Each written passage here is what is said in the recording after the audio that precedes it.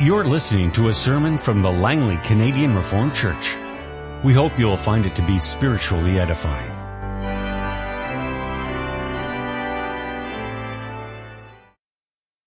Let us open our Bibles together. This morning we turn to the second book of Chronicles, chapter 34. We'll begin our reading at verse 14. The first 13 verses of this chapter describe the reformational work of King Josiah, as well as the repairing of the temple of the Lord after a time of great apostasy and disobedience, as well as neglect. We begin our reading then in 2 Chronicles 34, beginning at verse 14. While they were bringing out the money that had been taken into the temple of the Lord, Hilkiah the priest found the book of the law of the Lord that had been given through Moses. Hilkiah said to Shaphan the secretary, "I have found the book of the law in the temple of the Lord." He gave it to Shaphan. Then Shaphan took the book to the king and reported to him, "Your officials are doing everything that has been committed to them. They have paid out the money that was in the temple of the Lord and have entrusted it to the supervisors and workers." And Shaphan the secretary informed the king, "Hilkiah the priest has given me a book." And Shaphan read from it in the presence of the king. When the king heard the words of the law, he tore his robes. He gave these orders to Hilkiah, Ahikam, son of Shaphan, Abdon, son of Micah, Shaphan the secretary, and Azaziah, the king's attendant. "Go and inquire of the Lord for me and for the remnant in Israel and Judah about what is written in this book that has been found. Great is the Lord's anger that is poured out on us because our fathers have not kept the word of the Lord. They have not acted in accordance with all that is written in this book." Hilkiah and those the king had sent with him went to speak to the prophetess Huldah, who was the wife of Shallum, son of Tokath, the son of Hazra, keeper of the wardrobe. She lived in Jerusalem in the 2nd district. She said to them, "This is what the Lord, the God of Israel, says. Tell the man who sent you to me, this is what the Lord says. I am going to bring disaster on this place and its people. All the curses written in the book that has been read in the presence of the king of Judah, because they have forsaken me and burned incense to other gods and provoked me to anger by all that their hands have made. My anger will be poured out on this place and will not be quenched. Tell the king of Judah who sent you to inquire of the Lord, this is what the Lord, the God of Israel, says concerning the words you heard. Because your heart was responsive, and you humbled yourself before God when you heard what he spoke against this place and its people. And because you humbled yourself before me and tore your robes and wept in my presence, I have heard you, declares the Lord. Now I will gather you to your fathers, and you will be buried in peace.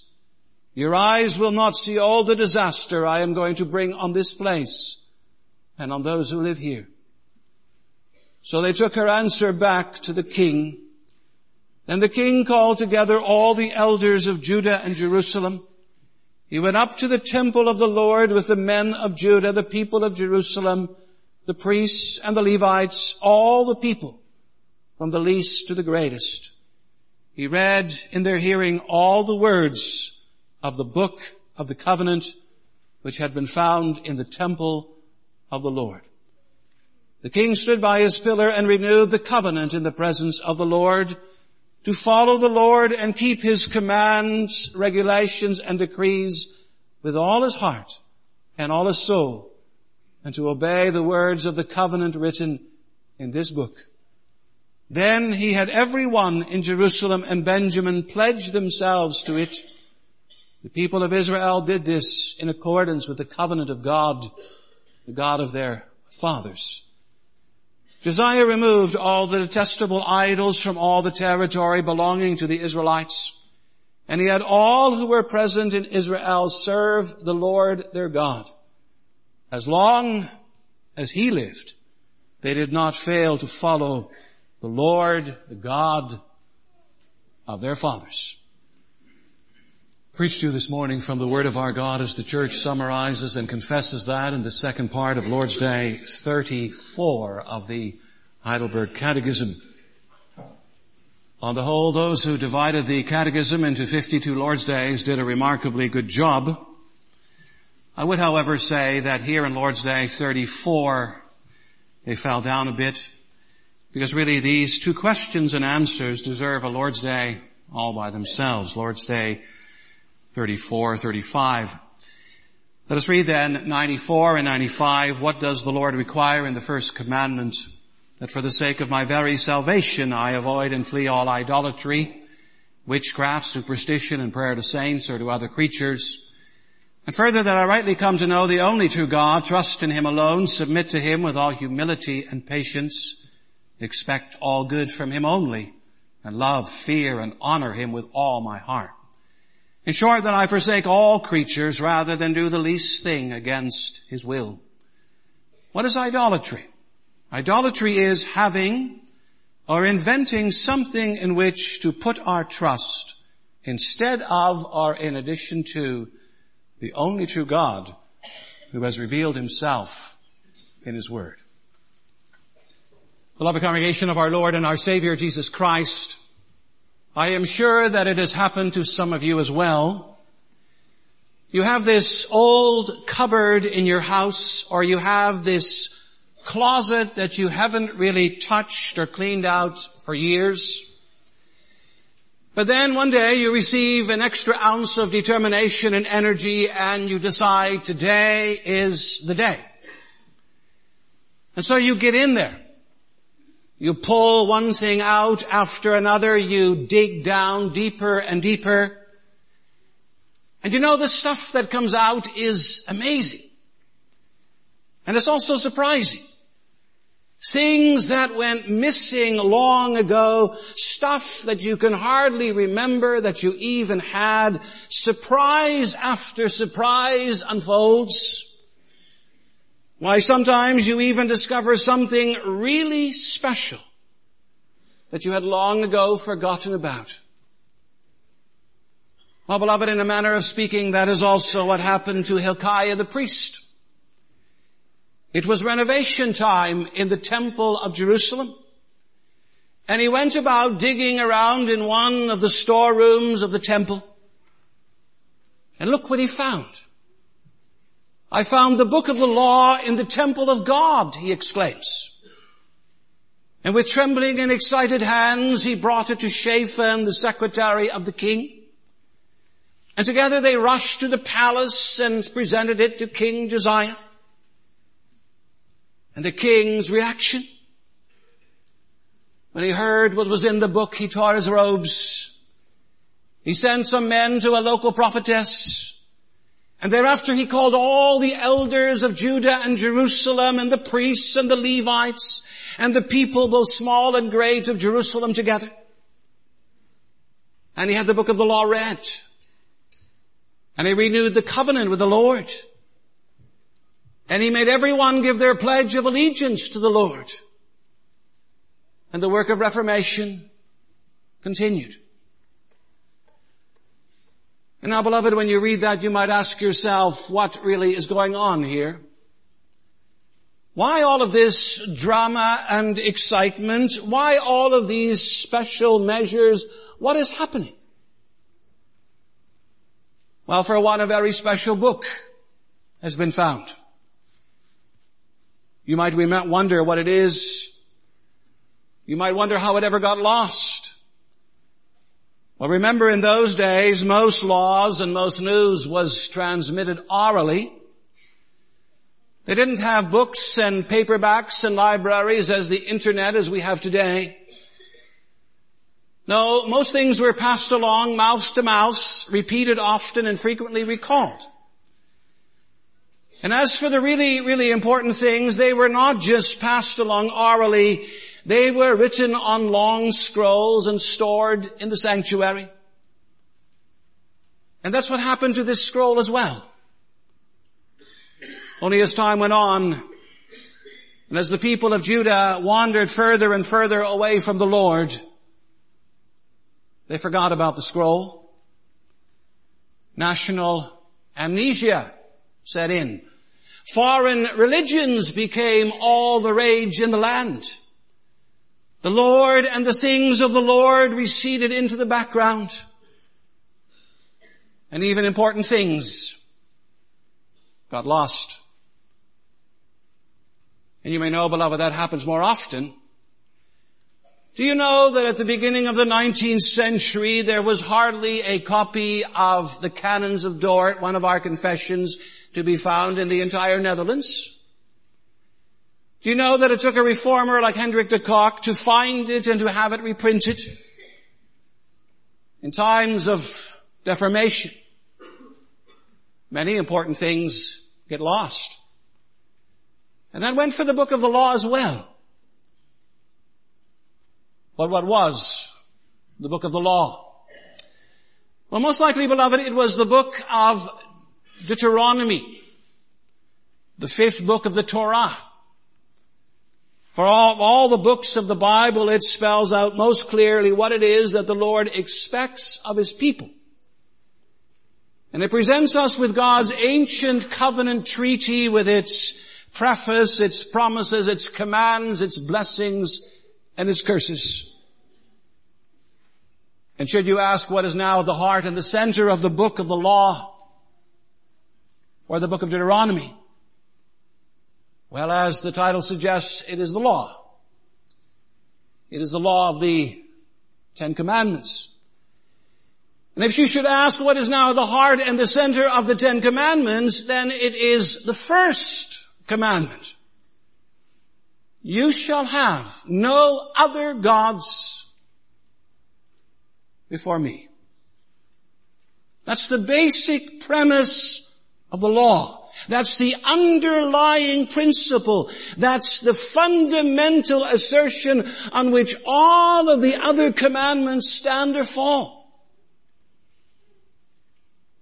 It all comes down to commandment number 1. Yes, and if that's true of the law, beloved, it's also true of our thankfulness or gratitude. For as we saw last time, it is the law of the 10 Commandments that defines the content and the substance of our thankfulness. And now we shall see together this morning that living a truly thankful, grateful life only happens when we know who our God is and when we truly love Him first and love Him only. To see that in some detail, I preached to you on the theme, our gratitude begins with embracing the only true God. And we shall consider together the aim of the first commandment, the warning in the first commandment, and the goal of the first commandment. Now, beloved, this first commandment reads, you shall have no other gods before me. Now, what is that? Well, you can say that it's a commandment that has everything to do with relationship, the relationship between God and man.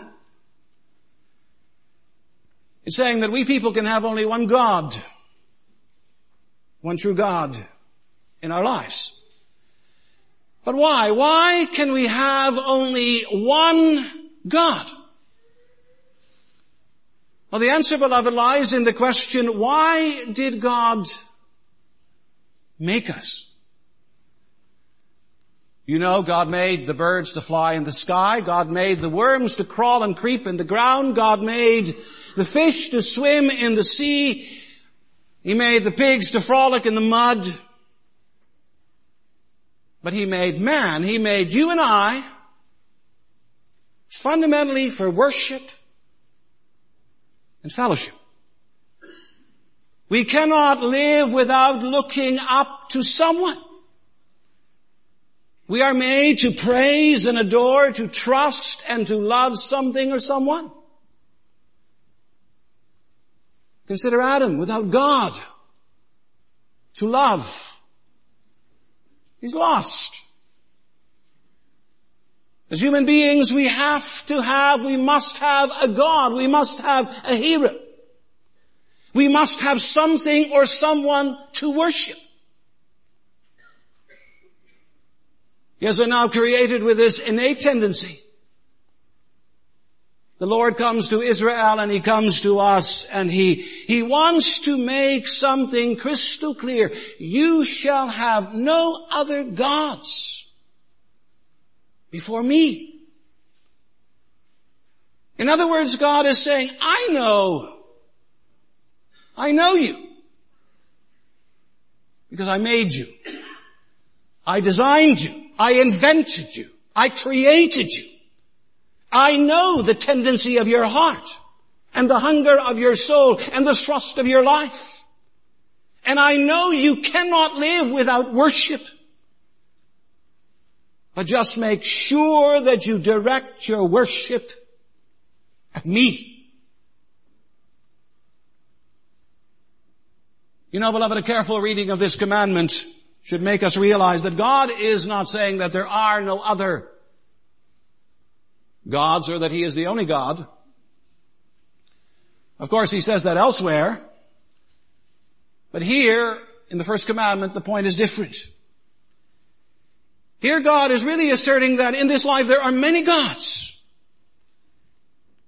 They may not be real, they may not be alive, they may not actually exist, but that doesn't matter. What matters is that people think that they're real and true and worthwhile and exciting. Truly, we live in a world of many gods. Yes, and in such a world, God wants to make sure that He is the only true God. He tolerates no competition. He's not willing to share. He's not happy just to be number one in your life. No, He wants it all. Exclusive worship, exclusive praise, exclusive obedience, exclusive allegiance.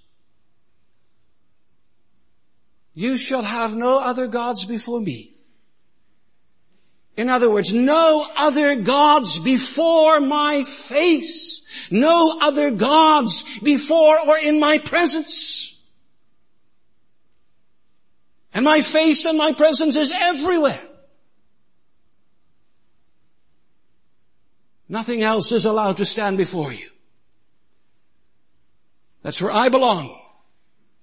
I and I alone. Now, beloved, that's quite an assertion. That's quite something to say that.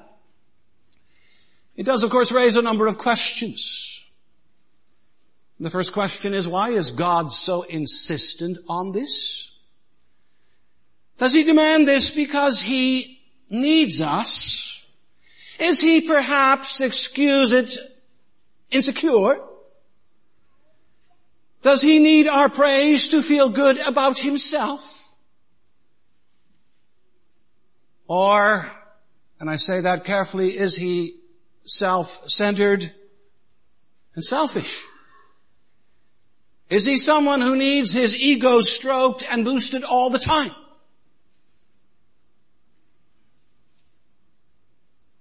Beloved, this is not at all about God needing us. Our God is eternally sufficient within Himself. No, what this is really about is us needing Him. The clay needs the potter.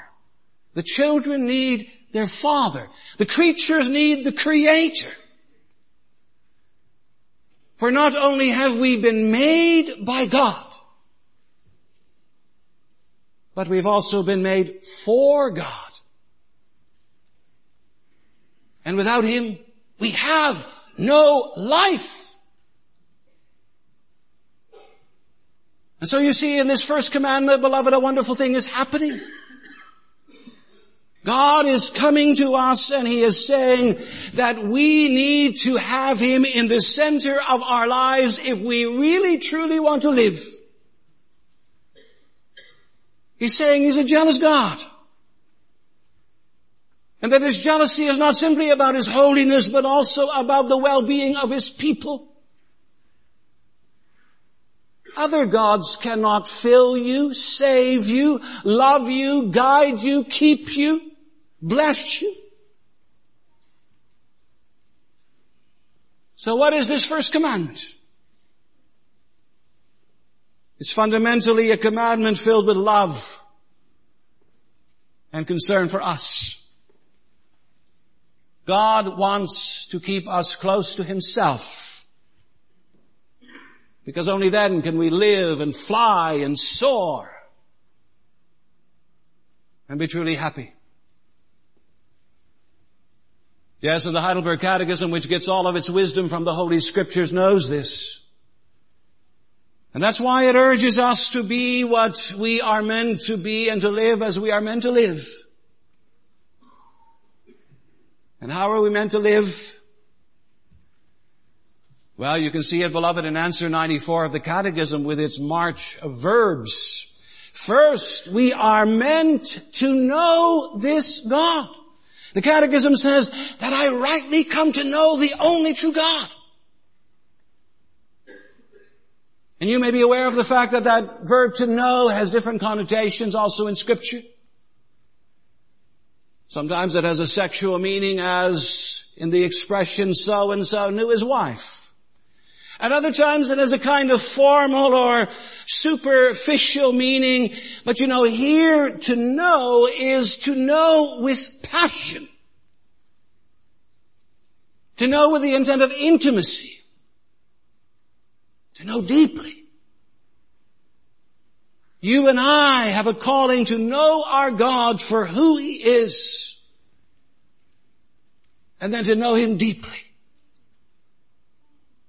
And that's a lifelong pursuit. A glorious pursuit. For this knowing will never be exhausted. And will simply reveal one marvel after another. And so we're meant to know this God. We're also meant to trust in him alone. And that means, of course, beloved, that all of our hope and our confidence and our security are to be in him. Because he's the only one who really understands and who responds and knows and does what is best for us. You know, trust is something that we put in partners and in family and in friends. But only God can be completely trusted. Without fail. Without disappointment. When you build your hopes on him, you will never regret it. Trust in him alone. And then the Catechism also reminds us, according to the Scriptures, that we are meant to submit to him only. I recognize that's a bad word today, isn't it? A lot of couples would like to remove it from the marriage form, and citizens would like to remove that word submit from forms of allegiance. Workers don't want it in relationship to their employers, but nevertheless our God is not just creator, but he's also the great sovereign. He's the only true source of authority. And as such we need to know our place before him, and the only fitting response to his great power and sovereignty is first humility. And then, because this power and authority is beyond our comprehension and understanding, the second reaction, says the Catechism, is patience. Our great God knows always what he is doing. So take a deep breath. Hang on. And wait with patience.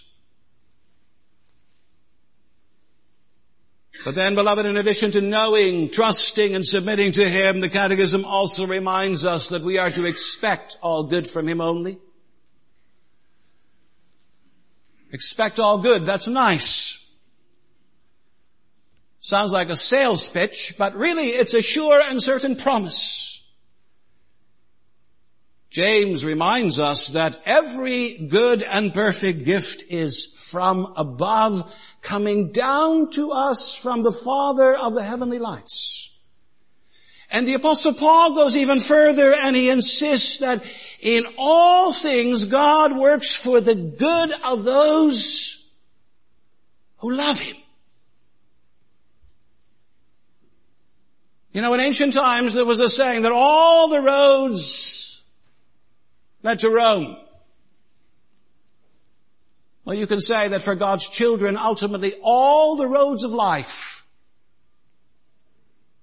lead to our good, our benefit, our blessing. And I know sometimes that's hard to believe, but it's true. We need to hang on to it. And fifth, we're also meant to love, fear, honor him with all our hearts. Beloved, this God wants your love, he wants your awe, he wants your esteem, and he wants your heart. He wanted the heart of King Josiah, and you can see from the scripture reading that he got his heart. And that's what he wants from all of his people, from all of his children. From each and every one of us, he wants our hearts. Not just our mouths and our lips that can so readily flap away idly. Not just our eyes that are so easily diverted, not just our ears that are so easily enticed, but our hearts. That's what he wants. And indeed the Heidelberg Catechism lists 7 things, 7 verbs. If you add them all up, that's what God wants from you. He wants your knowing, trust, submission, expectation, love, fear, and honor. 7 things, you know. 7 usually stands in the Bible for fullness. And maybe this is the Catechism's way of saying to us, God wants all of you. Give it all to him, and he will fill and bless your life as no one else can. Well, beloved, all of that is a command, it's a call. But you know, in that there is also at the same time a warning. For while God wants your trust and your loyalty, he's not the only one competing for your heart. The Catechism mentions the competition when it lists all idolatry, witchcraft, superstition, prayer to saints or other creatures. Now you may be inclined to read that list and say to yourself, ancient competition indeed. Who today buys or manufactures or bows down before idols of wood or stone, much less silver or gold? Who today is into witchcraft or sorcery? Who today is into praying to saints? And as for praying to other creatures, who does that today? Now before you get too dismissive, wait a moment. For just because the list is old doesn't mean it's not current. I'm not into witchcraft or superstition, so I don't watch them. But I think I'm right in saying there are any number of television programs today that center on the occult, on aliens and demons and all kinds of fanciful plots and schemes and evil forces. I would say the devil's not dead, he's alive. He's living in your television. And as for praying to saints and depending on them to help you and to intercede for you, that too is alive and current in a certain church. And then there's praying to other creatures, that too goes on. Examine some of the religions that come to us from the East, and what do you see? Insect worship, animal worship, cow worship. Yes, and then there's idolatry. We conveniently restrict idolatry to things of wood, stone, silver, or gold, as I mentioned. But that's simply being naive or foolish or in denial. For look at what Answer 95 says about idolatry. It is having or inventing something in which to put our trust, our hope or confidence. And what is that really saying, beloved? Is it not saying that we people always need something or someone to trust in? And if we cannot find that someone or something, we will make him or invent him or find him? You know what drives idolatry? It's fear.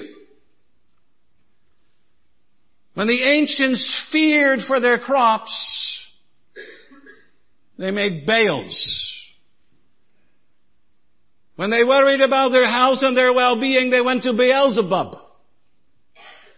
When they had their money problems, they went to Mammon. When they had their sex problems, they went to Astarte. They made a god for every fear that arose in their lives. And I dare say people are still doing that. Those who have financial security issues worship Mammon, only he now comes often in the forms of lotteries, casinos, and grow-ups. And those who have personality problems often worship the god of self-esteem. And those who have sex issues worship the god of Viagra and pornography. And those who suffer the boredom blues look to the god of holidays and sport. And many with health issues look to the god of drugs. You see, the more fears, the more gods. And as well, the more gods, the more churches, or dare I say temples. I know people, and you may know them too, who worship at the temple of the old car. I know people who should be in the Lord's house on the Lord's day, but who worship in the temple of the flea market. I've come across people who worship the temple of the weekend, or the temple of the comfort of their beds, or the temple of self-indulgence, or the temple of the party, or the joint, or the temple of sports. It's so easy to go on and on. But the point is, beloved, that today we have more forms of idolatry and gods than perhaps ever before. Education, freedom, and prosperity have not made us smarter and better. They have simply turned us into more efficient idol factories. Oh, and I know that in and of themselves, a lot of the things mentioned may not be bad. Having a hobby restoring an old car isn't bad. Going to a flea market looking for a bargain isn't bad. Enjoying the comfort of your bed isn't bad either. But you know, when it becomes kind of an all-consuming passion, when it's the thing that seems to drive your life, when it consumes your talk and your thoughts and your money and your time, it's a god. And therefore, beloved, a warning is not out of place. Idolatry and the making of idols is never an innocent pastime. It is a dangerous business. The Catechism says right up front in Answer 94 that for the sake of my very salvation, I avoid and flee all idolatry. The book of the law that Hilkiah the priest found is filled with warnings from one end about the ill effects and the grim consequences of idolatry. The message that comes to King Josiah from the Lord through the prophetess Hildah is filled with judgment and condemnation. Idolatry is not innocent stuff. And you know, the New Testament drives this home as well, and perhaps nobody drives it home better or more succinctly than the Apostle John. You know, the Apostle of Love. He says, children, dear children, keep yourselves from idols. Those were his last words in his first letter. Keep yourselves from idols. Because, beloved, the goal and the intent of the first commandment is to direct us to God. Is to direct us to the only true God who has revealed himself in his word. And so there you have the antidote to idolatry is to stay as close as possible to the only true God. And how do you do that? Well, the answer is in the Word of God. For one, it's found in the written Word of God or in the Bible. The constant reading, study, reflection, and application of the Word of God to our lives will keep us close to Him. And to help you in that, we are about to commence another season of study. A season filled not simply with work and education, but also with Bible study. And the aim of that study in our worship services, in our study groups, in our youth groups, our homes, our outreach, is to glue us more and more to the only true God, the God of the covenant, the God of the book of the law. And yet, beloved, at the same time, staying close is not just a matter of studying and applying the written word. It's also a matter of reliance on and abiding fellowship with the living word, Jesus Christ. You know, none of this keeping of the first commandment is possible in and of itself. Our best intentions, our greatest plans, our deepest determination, none of that is going to do it. No, beloved, we need the wisdom of Jesus Christ to direct us. We need the redeeming work of Christ to cleanse us. And we need the Spirit of Christ to empower us every day.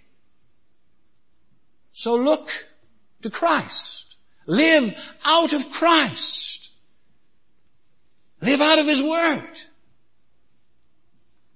And He will keep you from idols and direct you to God. His God and our God.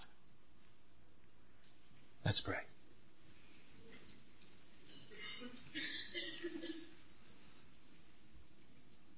Our good and gracious Father, we come to you thanking you for reminding us. Sometimes, Father, when we look at the law of the Ten Commandments as the rule for thankful living, we kind of get lost in the details. We see so many things coming at us, and we forget what is first and foundational.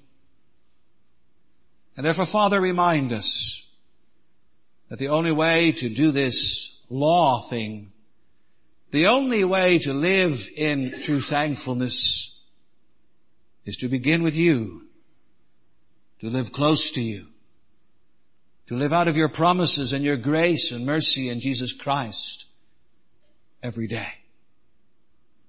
Father, help us. Help us to do that today and every day of our lives. Amen. Amen. This has been a sermon from the Langley Canadian Reformed Church. For more information, please visit us on the web at www.langleycanrc.org.